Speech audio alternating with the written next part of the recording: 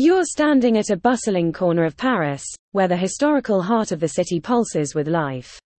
Before you is the Pont des Arts, a pedestrian bridge that stretches across the Seine River. With its elegant ironwork and wooden planks underfoot, it invites countless visitors to pause and soak in the views.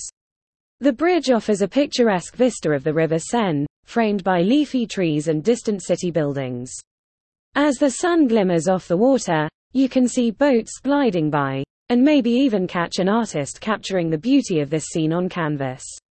The relaxed atmosphere here is often enjoyed by locals and tourists who come to admire the romantic panorama of Paris, with the iconic Isle de la Cité as its backdrop. The history of the Pont des Arts is a fascinating journey through time.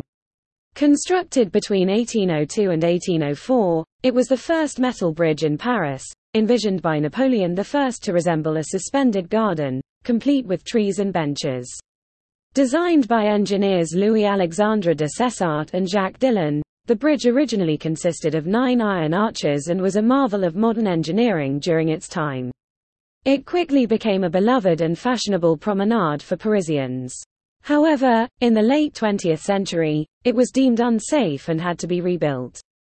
The new bridge, completed in 1984, replicates the original's structure but with 7 arches instead of 9, and it's this version that you see today. In modern times, the Pont des Arts has become synonymous with love and romance.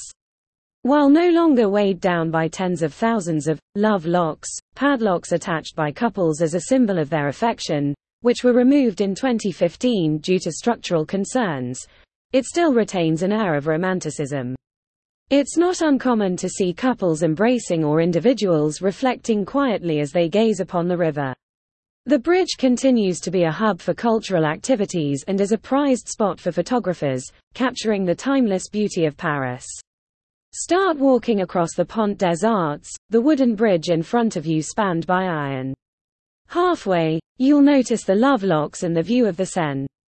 Keep walking until you reach the middle of the bridge,